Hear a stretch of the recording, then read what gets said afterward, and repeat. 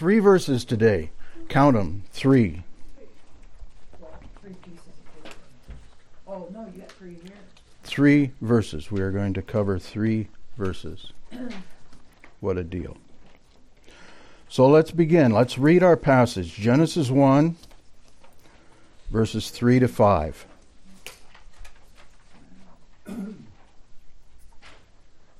Then God said, "Let there be light," and there was light. God saw that the light was good, and God separated the light from the darkness. God called the light day, and the darkness he called night. And there was evening, and there was morning, one day. Verse 3 is the best one. God said, "Let there be light." And by golly, there was light. Here we have the first explicit instance in the creative acts of God speaking something into existence. We assume that the same method was employed in verses 1 and 2, and there's evidence for that, but in verse 3 it is stated explicitly. As we read in our previous session from Psalm 33, "By the word of Yahweh the heavens were made, and by the breath of his mouth all their host. For he spoke, and it was. He commanded, and it stood." So there we have the psalmist stating that yes, it was by his word that God made even the heavens in verse 1. I really like what Leupold writes here. "No one need think it strange that an inanimate object is addressed as animate when God speaks to the light. The situation is really even stranger. God speaks to the things that are not, that they might be." I like that. God speaks to the things that are not. It did not exist, so that they might be. The nature of creation requires just that. That's a wonderful thought, that God speaks to things that do not even yet exist so that they will exist. And of course, that's what chapter 1 is all about, and portions of chapter 2. Darkness, which is the Hebrew hoshek, God had already created, because it was over the surface of the deep, remember in verse 2. Now, in contrast to this darkness, he creates light. And there are generally 2 ways that, well, better late than never. He knew I was going to say something. Okay, generally 2 ways that verse 3 has been interpreted. The first, the sun was created in verse 1 along with the rest of the heavens. This is the first position, very common. The sun was created in verse 1 along with the rest of the heavens, but its light did not penetrate the darkness enshrouding the earth until verse 3. That is, verse 3 is interpreted from an earth's surface perspective, as if God said, "Let there be light upon the earth." And as Sailhammer puts it, verse 3 then does not describe the creation of the sun, but the appearance of the sun through the darkness. This, the position expressed by Sailhammer, assumes there is no light without the sun. But of course runs into a problem when later the sun, the greater light, is created in verses 14 to 19. Oops. Or there's a second interpretation. Light here, which is the Hebrew or, O-R, represents the primordial element of light, divorced from any object that will later employ it. This, the second interpretation, follows our interpretation of the earth's creation in verse 2. And the overall progression of creation itself. Remember what I pointed out in session 3. God's workflow in this creative process is to first create a space, and then later, maybe just the next day, but later, he modifies it, he improves it, he puts something into it. He creates the earth, and then he creates the things on the earth. And then after he creates the things that are on the earth, he creates man to be in charge of all those things on the earth. That's his workflow. When God created the heavens and the earth, they both were essentially formless and void. This was his creation of spaces, as it were, that would later be filled in piece by piece, which fits perfectly with the textual progression. Verse 3 does not say, "Let there be sunlight," or "Let there be the sun," but "Let there be light." That is, let there now be the fundamental element of light itself. Fundamental element of light itself. I can't talk. A light that God will later put to use in myriad ways, in myriad objects throughout his universe. Now, are we confused by an apparent difference between light and the sun? That the former was created on day 1 and the latter was created on day 4? Asaph, in his Psalm 74, delineated them in a similar fashion. Psalm 74:16, "Yours is the day," speaking to Yahweh, "yours is the day, yours also is the night. You have established the light and the sun." So he speaks of them as different things. God created the light and God created the sun. Spurgeon agrees. "Thou hast prepared the light and the sun. Both light and the light bearer are of thee." So Spurgeon delineates them as well. Humans, as a rule, have small minds that think small, with a small scope. We tend to think pragmatically, even mechanically. If we can't imagine something, we often think it's impossible. We can't do it. How can God do it? As individuals with small minds and a small scope, we too often, even without meaning to, diminish God's capabilities by unconsciously imagining his abilities somehow akin to our own. Maybe it comes from being created in his image. Because then we extend that must mean he's like us. No, it means aspects of us are like him. As usual, we get it backwards. As a result, we have those who labor to explain, for example, the Egyptian plagues and the parting of the Red Sea in Exodus by earthly means. Well, minerals sweeping out of the southern cataracts to explain the blood of the Nile. How many times have I read that? The red, rich soil washes out, floods out, and comes down the Nile. What says that in the movie? Oh, have any of you watched the most recent movie about the Exodus? Oh, it's hideous. It's absolutely hideous. The special effects are great. I mean, that's a real good popcorn movie. But my word. Oh. And he's one of our favorite directors. What's his name? Yeah. Yeah. We don't watch movies. Scott. Yeah, that's heathen. That's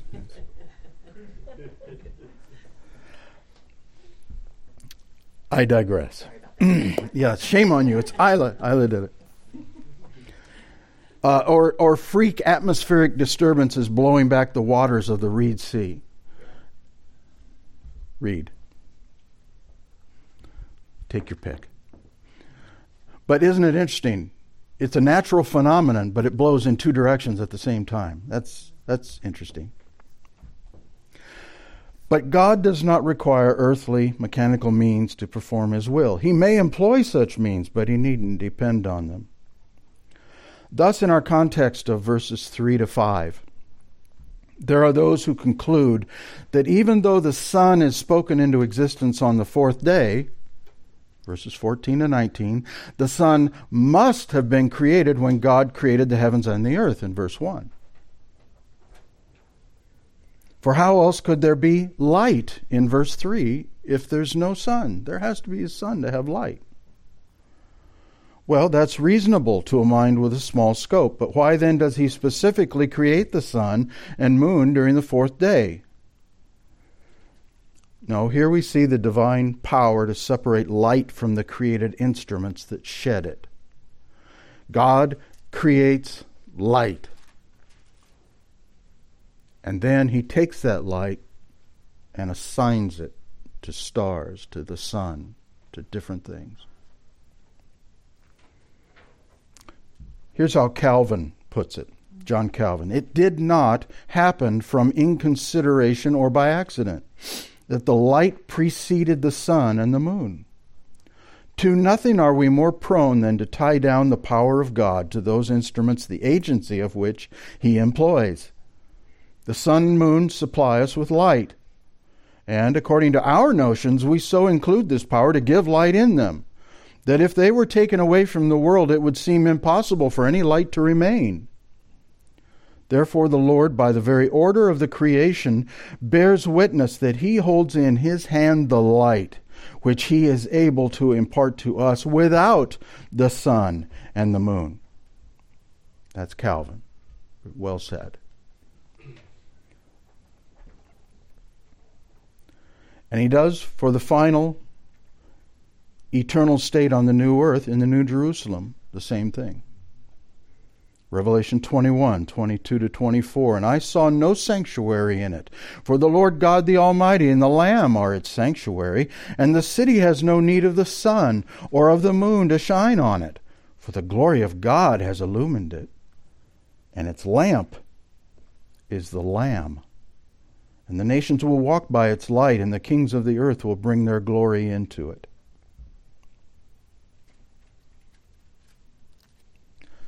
I continue to be impressed by the parallels between the very beginning and the very end. It's almost as if there was a plan. God says, we don't need no stinking sun or moon. We've got God who's just created light. Verse 4. From the account of the Egyptian plagues, we learn that God can create a darkness that is far more than just the absence of light. Turn, please, to Exodus chapter 10.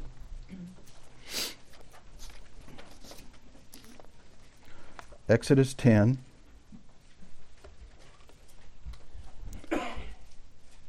And let's read verses 21 to 23. Then the Lord said to Moses, "Stretch out your hand toward heaven, that there may be darkness over the land of Egypt, a darkness to be felt." So Moses stretched out his hand toward heaven, and there was pitch darkness in all of the land of Egypt 3 days. They did not see one another, nor did anyone rise from his place for 3 days. But all the people of Israel had light where they lived. Funny thing. Now this sounds like a darkness similar to that of the primordial earth in verse 2. Yet the text says that Israel had light in their places of habitation. I take it that both of these, the tangible darkness and the localized light, were of supernatural origin. And God saw that the light was good. Once again, we must detach ourselves from our human, earthbound perspective to grasp what is being said here. Not least because this is the first of a series of goods in the creation epic. And this is challenging, not because it's technically difficult, but that this word translated good, which is the Hebrew tov, T-O-B, tov, is used in so many different ways in the Old Testament. Thus, it's not surprising that there's no consensus among the various commentators for how it's intended here. To wit, Alexander says, good here means not perfect, but approved. Whereas Leupold says, not approved, but perfect. Hence, worthy of praise. Sailhammer, beneficial for man. I'm not sure where he gets that from. Wilson, fitting, right, as a thing should be. And John Calvin says, approved. My thoughts incline toward William Wilson's definition, found in his classic work, Old Testament Word Studies, 1870. I would express it this way.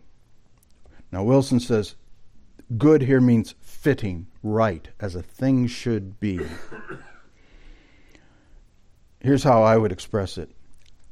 I have made this exactly as I mean to, and it is just as it should be for the purpose intended. I know what I'm doing. Thus, we shy away from the idea of perfection, which usually in God's Word means complete. Complete means perfection. Perfection means complete. It's included in the same idea. Because some of the things God declares good, especially early on, will either be altered or added to later on. So they're not complete. The earth is certainly not complete at this time. But it's good. The light is good. Just so, we probably should not place too great a load on this solitary word. For note that God does not declare everything he does in creation good. And I've included a list in your handout. For example, look at verses 6 to 8. Here he separates the waters below from the waters above. That's coming up. Thereby creating the first heaven, which we refer to as the sky or immediate atmosphere. But he does not declare it good. Does this mean it isn't? Well, not at all. Likewise, he creates the primordial earth in verse 2, but does not declare anything good until he creates light, verses 3 to 4. The earth in verse 2 is not complete, but does that mean it is not just as he intended? I doubt it. I think it's precisely as he intended it. This business of the light was good, things being good. We should not miss the parallelism taking place between this passage and 2 Corinthians 4:6, John 1, 4-10, and other passages in the New Testament. Let's look at just one of those. Turn please to 2 Corinthians. 2 Corinthians.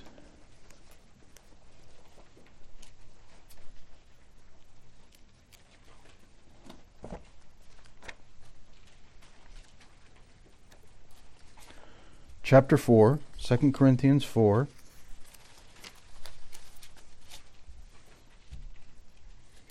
Verse 6.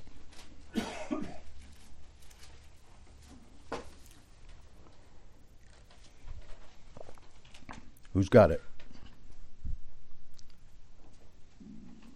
Didn't I make one? Didn't I do that?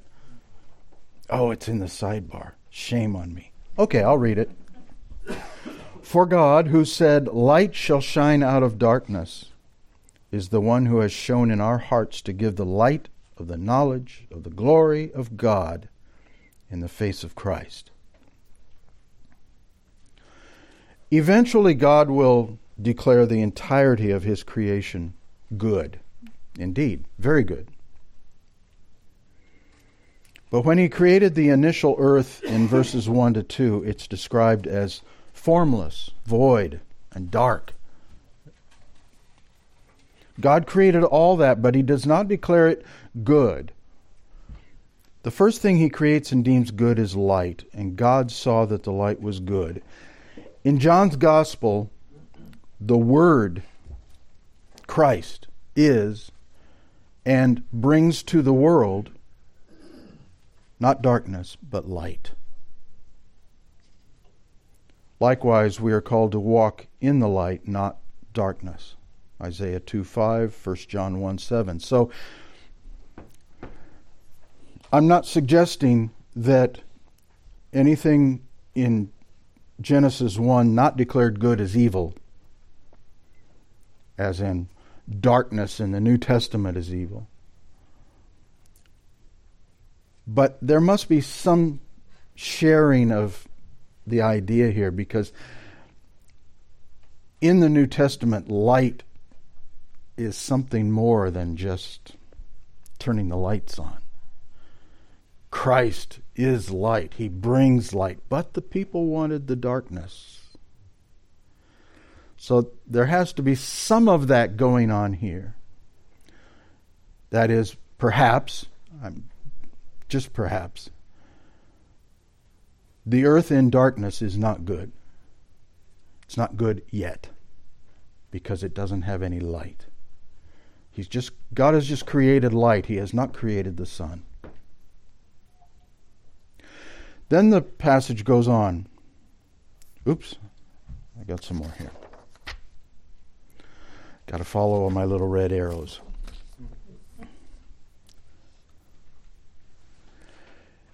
That is to say that light in God's Word as a whole means something. It is substantial. It means something good. And in general, darkness is not good. We're not called to walk in darkness. We're to walk in light. So, God separates them. And God separated the light from the darkness. We find another clue in Isaiah's prophecy that this light and darkness, not created in verses 4 to 5, but separated one from the other, are far more than just light beaming from a sun and its lack thereof. Turn please to Isaiah. This one I know I handed out. Isaiah 45.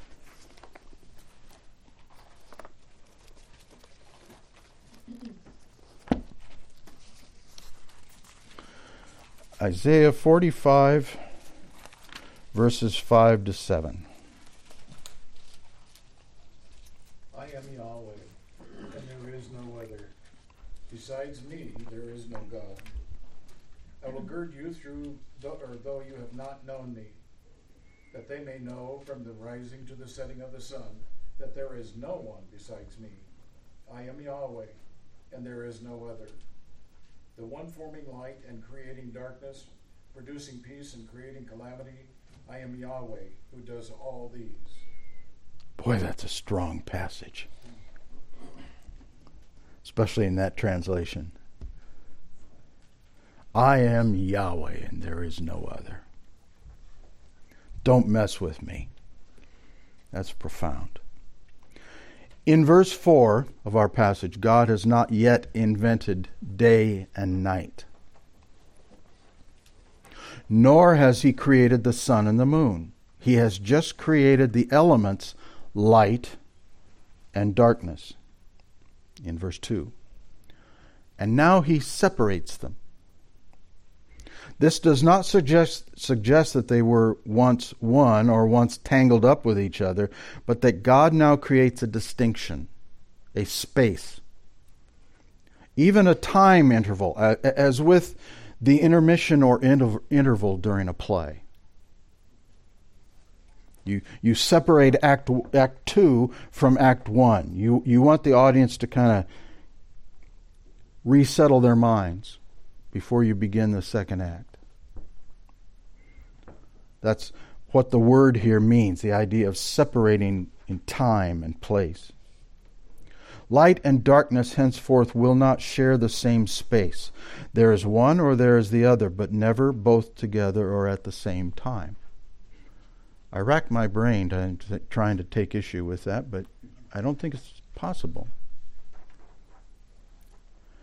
I personally believe that light, that peculiar supernatural light unattached from any object of illumination, and darkness, that indefinable darkness that covered the face of the initial earth, belong to that category of God things that will remain a mystery so long as we mere humans reside on this earth. and away from the physical presence of our God. I don't think we can quite get it. There's something more to these than our feeble brains can handle. They are supernatural. Not the light beaming to us from the sun, but the light that gives light to the sun. That's supernatural. That's a God thing.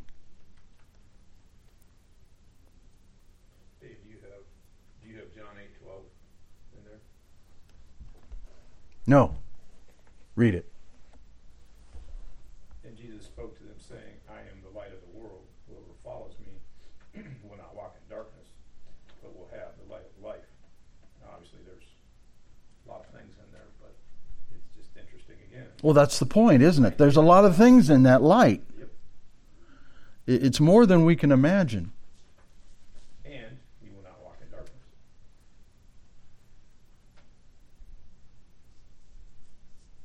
Which is good that we can't understand it.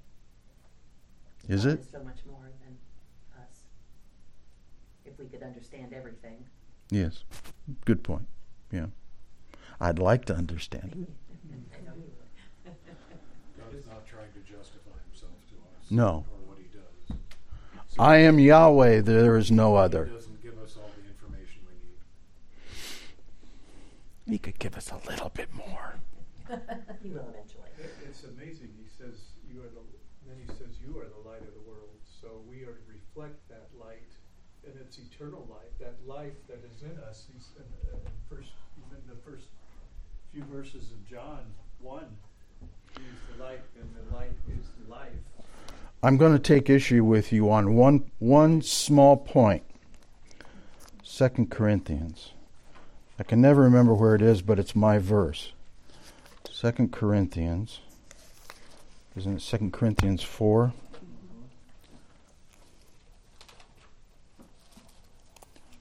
Seven, isn't it? Yes. For God who said, light shall shine out of darkness, is the one who has shown in our hearts to give the light of the knowledge of the glory of God in the face of Christ. But we have this treasure in earthen vessels, so that that's an ugly clay pot. That's how it translates. An ugly clay pot. The kind of pot that when it cracks, you throw it away and get another.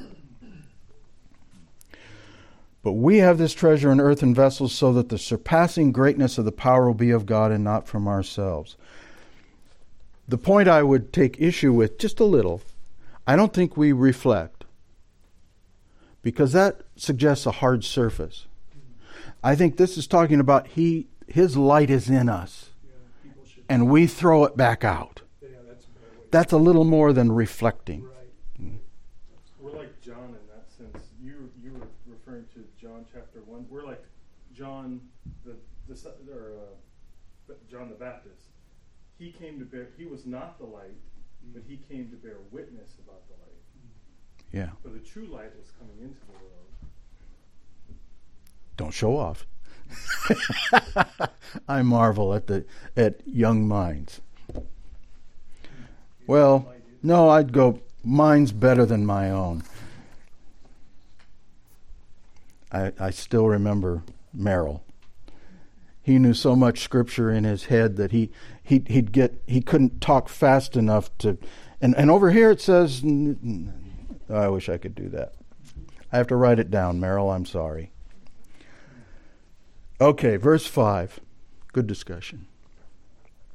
And God called the light day, and the darkness he called night. Now remember, he hasn't created the sun or the moon yet. And here is, at a glance, a deep mystery. Now that the two are separate, God names them.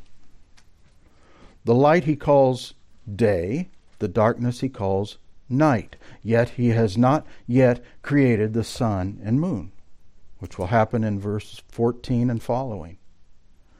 Even so, God declares that all that has thus far been created, he sets into one day. And there was evening and there was morning, one day. The Venerable Church Father, Augustine, helps us understand how light and darkness can be separate from day and night. yet also be associated with them by God's will. Quote, all light is not day, nor all darkness night, but light and darkness alternating in a regular order constitute day and night.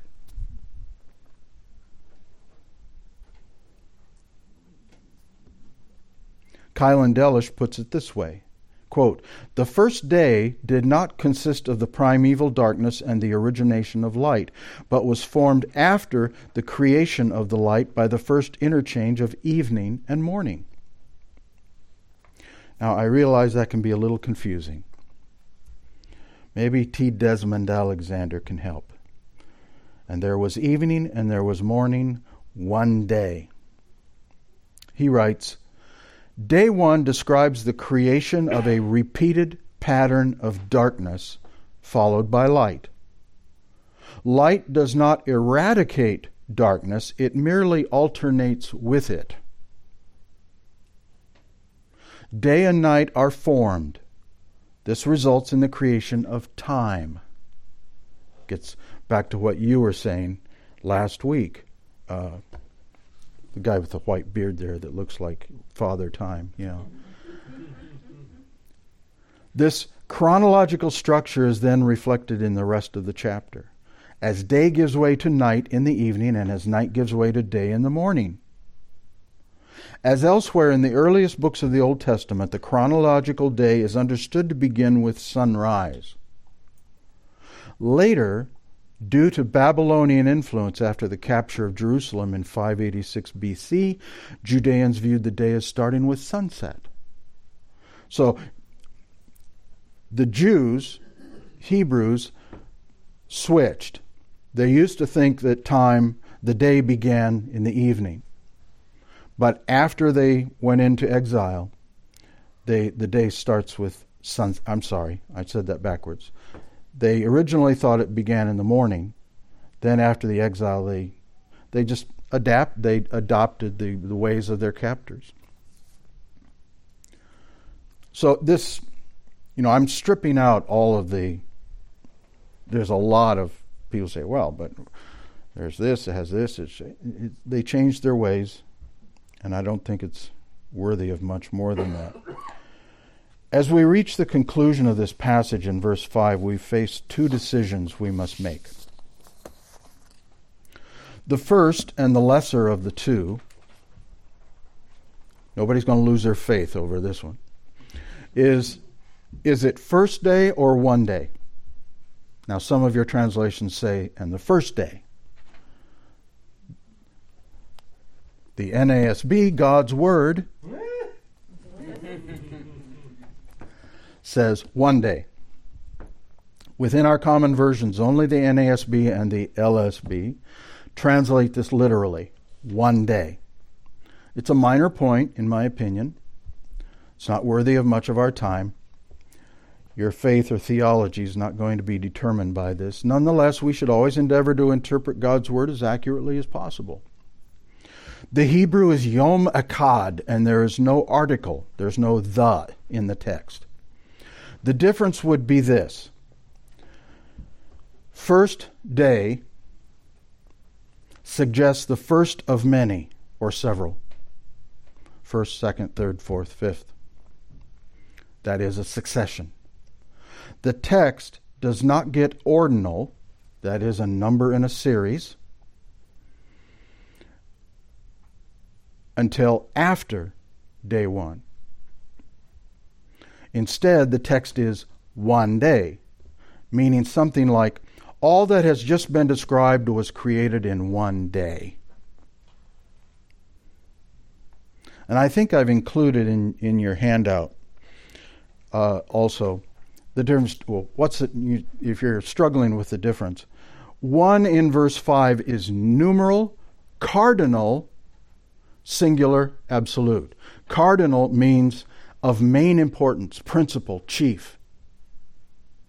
Whereas second, the word translated second in verse 8, is numeral, ordinal, singular, absolute. It's a small detail, but let's get it right. The day numbers are ordinal after day 1. Second, and the more important of the two decisions we must make, does day mean 24 hours or an indeterminate period? Some of you are attending this class just for that reason. I'll just touch on this lightly here, but we will return for a more in-depth look at this important question in our next session. As we saw in our last session, some, such as Donald Barnhouse, would explain the supposed conflict between the Bible and science by creating or imagining a gap theory. A gap between the first and second verse of the Bible, which places a second fallen, chaotic earth after a first pristine earth. Among other advantages, this permits this second earth to exist for an indeterminate period, allowing time for what science claims is the incredible age of this earth. All of this takes place, as they claim, between verses 1 and 2 of Genesis chapter 1. If you weren't here last week, it's in session 5. Go get the notes. A second group prefers to explain this assumed conflict between Bible and science by claiming that the word day in Genesis 1 can mean eon, or period, a period of time, an indeterminate period of perhaps thousands, if not millions of years. This allows those in this camp to fit into this first week of creation all the innumerable millennia necessary to age this earth into its present state. I will argue, however, in our next session, that there is no reason to corrupt the meaning of God's written word. And why is it that always the Bible must compromise and not science? Why is that?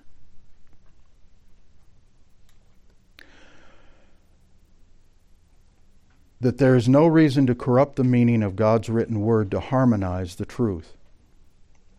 This earth can be as ancient as some believe. And creation can be accomplished in 6 literal days. Stay tuned. We got a few more minutes. Any thoughts? Questions? Incredible story. Incredible what? Incredible story. Yeah?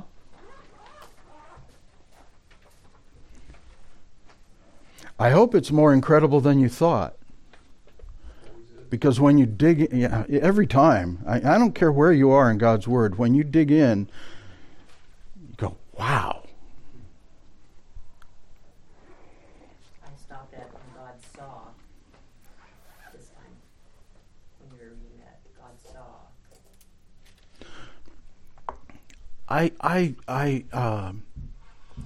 I debated whether to include that, because there are some commentators who really land on that God saw it. But I decided not to. Guess I should have. But it is a big deal. This gives you more reason to worship. Yeah. Well, don't we do that? Isn't that a little bit of... That's something we can identify with, isn't it? It's what we do after we see that makes it... I go back to when Linda's dad and I built our barn. Now, I know, as Wendell said, that isn't a barn. Let me show you a barn. Bless his heart. It's like a 1.5 car garage, but we call it our barn because that's where all the implements are. You say you have a glorified shed. Yeah. No, Linda has a shed out by the garden, but I have a barn. And one morning, we were done with it, pretty much. And I walked out there, and I just stopped and looked at my barn. I thought, wow. And I praised God for my barn. Now, her dad and I, and with some help from Linda and her mom, back when they were able to do that, we're the ones who sweated. We're the ones who paid for it. We're the ones who nailed every nail in place, about killed ourselves, lifting the rafters in place. One day was so hot and humid, her dad just kind of collapsed. We did all the work, but when I saw that barn, I praised God. I thanked Him for it. I saw the barn, and I praised God. And that's what I think of when you talk about God saw. God saw what He created and says, that's good. That's good. Did a good thing here. Let's keep going. Now, there's more to God saw than that, but I think that's part of it. Anything else? Yes, I was wondering if your cats are barn cats. No.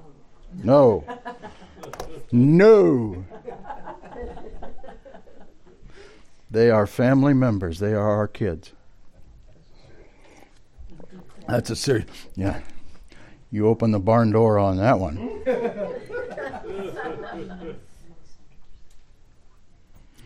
No, they're our family. Well, then we won't share cat stories.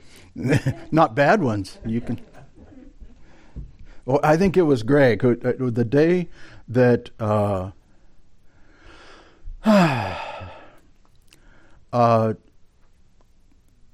Gary and Sherry Crandall, their daughter, and her then husband, needed to find a home for their two cats, brother and sister. And they gave them to us to foster them for a while. But the exchange took place here at the church. And Greg looked in the carrier and said, cats? It was like, a dog maybe, but cats? Give me a break. What are they worth? Well, they're in their 16th year now. They were fostered away then. After 6 months, we contacted her and said, listen, you've only visited them once in 6 months. They love us. We love them. Can we keep them? Yeah. Merlin and Morgan. And they're in their 16th year now. They have some arthritis. And Merlin gets 6 pills a day. 3 in the morning, 3 at night. And Morgan gets half that. Yeah. And they get treats after that. So cats are worth pills. They're worth keeping alive. Talk to Joel about that. We took that seriously. He just in jest said something about, well, cats put him in the hospital. And I thought, oh no, he shook our hand the other day. Father, we rejoice in your creation. And we rejoice that we are part of it. We haven't reached that yet in the story, but we are a part of it. You've left us here to be in charge of this earth. And we rejoice that you are our God and our Father. Jesus Christ is our Lord. And this book we study is your holy word. And we take it for that. We trust it. We follow it. So thank you for it all. In Jesus' name, amen.